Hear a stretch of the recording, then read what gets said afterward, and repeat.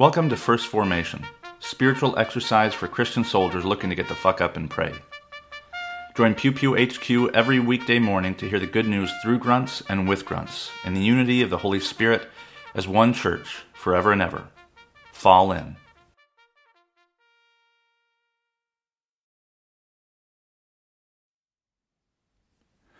Good morning and welcome to the 8th day of my 12 Saints, 12 Days blog series from All Saints to Veterans Day. Today, on November 8th, we're talking about Des, the Philippian jailer. I don't know if anybody else calls him Des, but I do. And that's because he's the Desmophylax. Desmos being a bond or an imprisonment, and phylax being a cognate with phalanx, the Greek military unit, means secured or ordered. And Desmophylax were the jailers of all the different towns, and it's not just any jailer, but the jailer of Philippi, and Philippi is a special town. Philippi was a military colony. It was a settlement before all of what I'm about to explain takes place, but it was kind of a backwoods thing. It didn't have any significant strategic or economic value, but in 42 BCE, it was the site of the Liberator's Civil War, which is the final battle between Brutus, who of Julius Caesar's fame, and Octavian and Mark Antony. Mark Antony and Octavian were on the side of the empire, and Brutus and his co-commander, I cannot remember the other general's name, but essentially the Battle of Philippi in 42 BCE is the battle that killed the Republic. Mark Antony and Octavian succeed. Brutus commits suicide. He's a Stoic, which is kind of odd. But anyway, and once Philippi has secured the victory for the empire, Octavian and Mark Antony retire several cohorts of legionari there in Philippi. And it becomes a military colony. Military colonies are usually out in the provinces, and soldiers were retired there as veterans for two reasons. One, it's a fulfillment of their veterans' benefits, which was land and money at their honorable discharge. The other thing is that as a veteran, for the first 5 years, you were still obligated. To some amount of service. You acted as a reservist, so you could be called up. But what you really did was you trained other recruits, and you helped recruit other locals into the auxilia. And that was because the empire could trust you. You spent all this time in the military and you had a proven track record. And so you were trusted to, kind of remain within the military apparatus and kind of like down ramp off of it. And so military colonies also became recruitment centers. But Philippi was even more special than that. Perhaps because of this Liberator Civil War, and Octavian retired even more troops there, like 15 years later, in 27 BCE, with Praetorian Guards and other high-status Italians.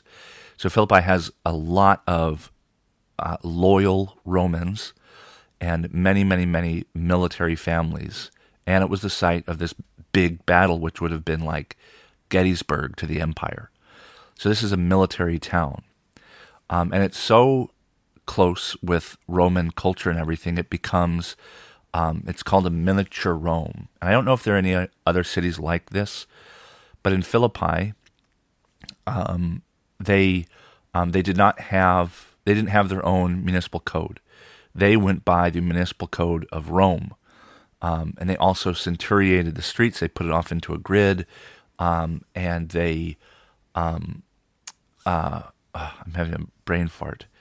The last thing they did was they installed two they called them duoweries, basically two men, but they were military commanders who were in charge of the city instead of like, not a procurator, but like a mayor. These duoweri were the chief magistrates probably referred to in Acts 16, and they answered directly to the emperor, just as legions answered directly to the empire. As a, contrasted with, say, like, I don't know, in Galilee, where Herod Antipas was in charge, he had some autonomy. He ruled over, the different towns, Nazareth, Tiberias. He had some autonomy, and he answered to the empire. But his forces, like, they didn't give two shits about the empire. They knew that they were allies and they had some, client relationship with Rome, but like they couldn't care less. They didn't speak Italian. They probably didn't speak Greek. So Philippi is this, direct conduit to Rome. And furthermore, it's the first place where the gospel is preached on the European continent. So Philippi is just above Greece. So it's not Asia Minor. It's not, Russia or Asia or the other continent. In modern parlance, this is European continent. So this is foreigners, right? Definitely lighter skinned than Paul, but it's the first church established outside, basically the Middle East. And in Acts 16 is when most of the story takes place, and most of it takes place in Philippi. The first person converted in Philippi is Lydia, a wealthy woman who we don't know if she's married or not. She deals in the purple. She's high status. But because it's Philippi, she may have inherited a business from her father, who would have been a military person, or very likely would have been a military person, and therefore would have interacted with the empire. And as he retires, maybe he sets up this business where he deals in purple dye and sells it to the empire. It's really expensive, and it would have been, it would have created a lot of wealth. And some people think maybe her husband, Philippi, to my knowledge, didn't have legions, did it? It might have been an imperial province. Now I can't remember. But anyway, so Lydia is the first Christian, and she opens her house to become the first church on the European continent. And then we're introduced to Des, the jailer of Philippi. And Saul and Silas are going around. They get entangled into a business dispute. They get stripped, and then they are thrown into jail. And it says they're thrown, the Desmophylax, Des, he is instructed to put them in the innermost cell. So they are thought of as particularly dangerous in a military colony, and in the few places where, the particularities of this jailer are discussed, the part of the debate is, what was he a regular old jailer, which could have been any low-ish status local, former criminal, former slave, possibly current slave. But in Philippi, we're dealing with political prisoners, and it's unlikely that a regular old civilian would have been trusted with that job. It's much more likely that he was a trusted veteran himself, or perhaps was an active duty soldier detailed out from wherever his unit was in the Macedonian province. And that's my, speculation. We don't know for sure, but I believe he was part of the military apparatus, and not as like a defense contractor, but as someone who actually himself had been in the military. They needed someone they could trust, not just because it was Philippi, but because apparently Saul and Silas were seen as particularly dangerous. And as the story moves forward, there's this miraculous earthquake, all the doors are opened, and the stakes are so high, the innermost cell in Philippi, the duowery, you're probably looking over his shoulder. The stakes are so high that he thinks, oh shit, I'm fucked. And he begins to take his own life. And Paul intervenes. He says, don't do it. Everybody's still here. You're not going to get in trouble. And the jailer, Des, is so grateful. He says, Kyrioi, Lords, what can I do to be saved? And it feels kind of staged, like someone's fast forwarding through a lot of stuff, because it's clear that this guy was baptized and entered the faith. But I'm sure there's something between, all right, let me put my sword down from my chest. And hey, Paul doesn't talk about salvation. He just, hey, what can I do to be saved? Anyway, so Paul tells him, believe in the one Lord Jesus Christ, saying essentially, look, I'm not Lord, only Jesus is Lord. And because he's a veteran, or perhaps he's a soldier, and a legionary, possibly, that would have been kind of difficult to say. He didn't know he was a Roman citizen. Des didn't know Saul was a Roman citizen. And so it's this, insider talking to an outsider and calling him Lord. Both of them Lord. It's actually, you'll see it, sirs or whatever, but the word is there. It's Kyrioi, the plural of Kyrios or Lord. And so he takes Saul to his home. He cleans his wounds, and the whole family is baptized, just like Cornelius. His whole family is involved. The whole military family rejoices at Des being saved, probably either from suicide or the consequences of being let go. And there's this kind of side note that I didn't put in the blog post for today at pewpew.substack.com, but the rabadushos, that the police that are sent by the magistrates. And the magistrates, the word is strategoi, which is literally military leader. Stratios and egoi are army and leader or frontman. And that's why I think it's the duawiri who are the quote-unquote magistrates.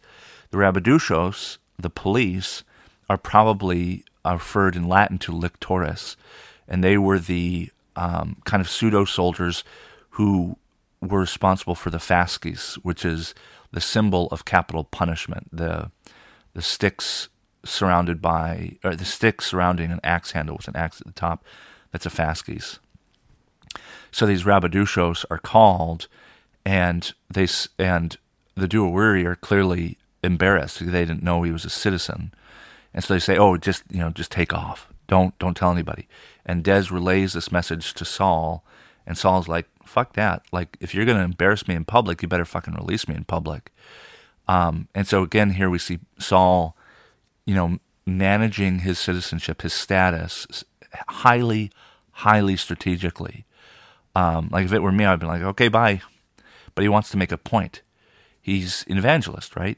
He wants what Des got. He wants that for everybody else, to see the marked difference between God's reign and kingdom and the Roman system, which in this case acted unfairly.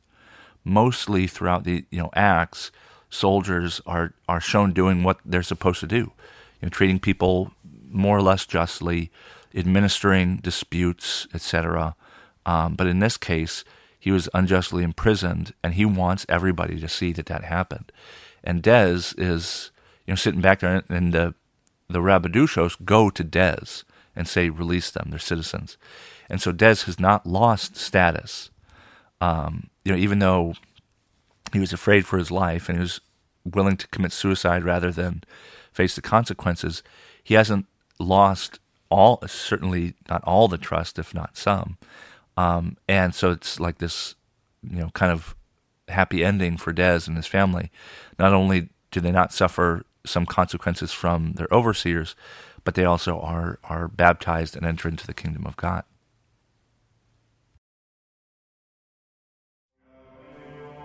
Thank you for falling in to First Formation, where Pew Pew HQ shares morning prayers for the humble, hardy folk caught in the crosshairs of God and country. If you like what you've heard, you can participate in one of the three following ways. First, you can support the podcast at patreon.com/pewpewhq. You can contribute as little as $1 a month, and you can cancel at any time if I ever piss you off. Second, you can become a co-host by recording a lectionary reading for a future episode. Instructions will be provided, and you don't have to be a grunt to collaborate with Pew Pew HQ in this or any way. Finally, you can also record and send prayer requests of a minute or less. Prayers can be included in the episode, read anonymously if you wish, or kept private for me to pray for off-air. So there you have it, 3 ways to participate in First Formation. I hope you'll continue to listen, even if I can't convince you to jump in. This has been Brother Logan Isaac, always faithful, always family. Semper Familia.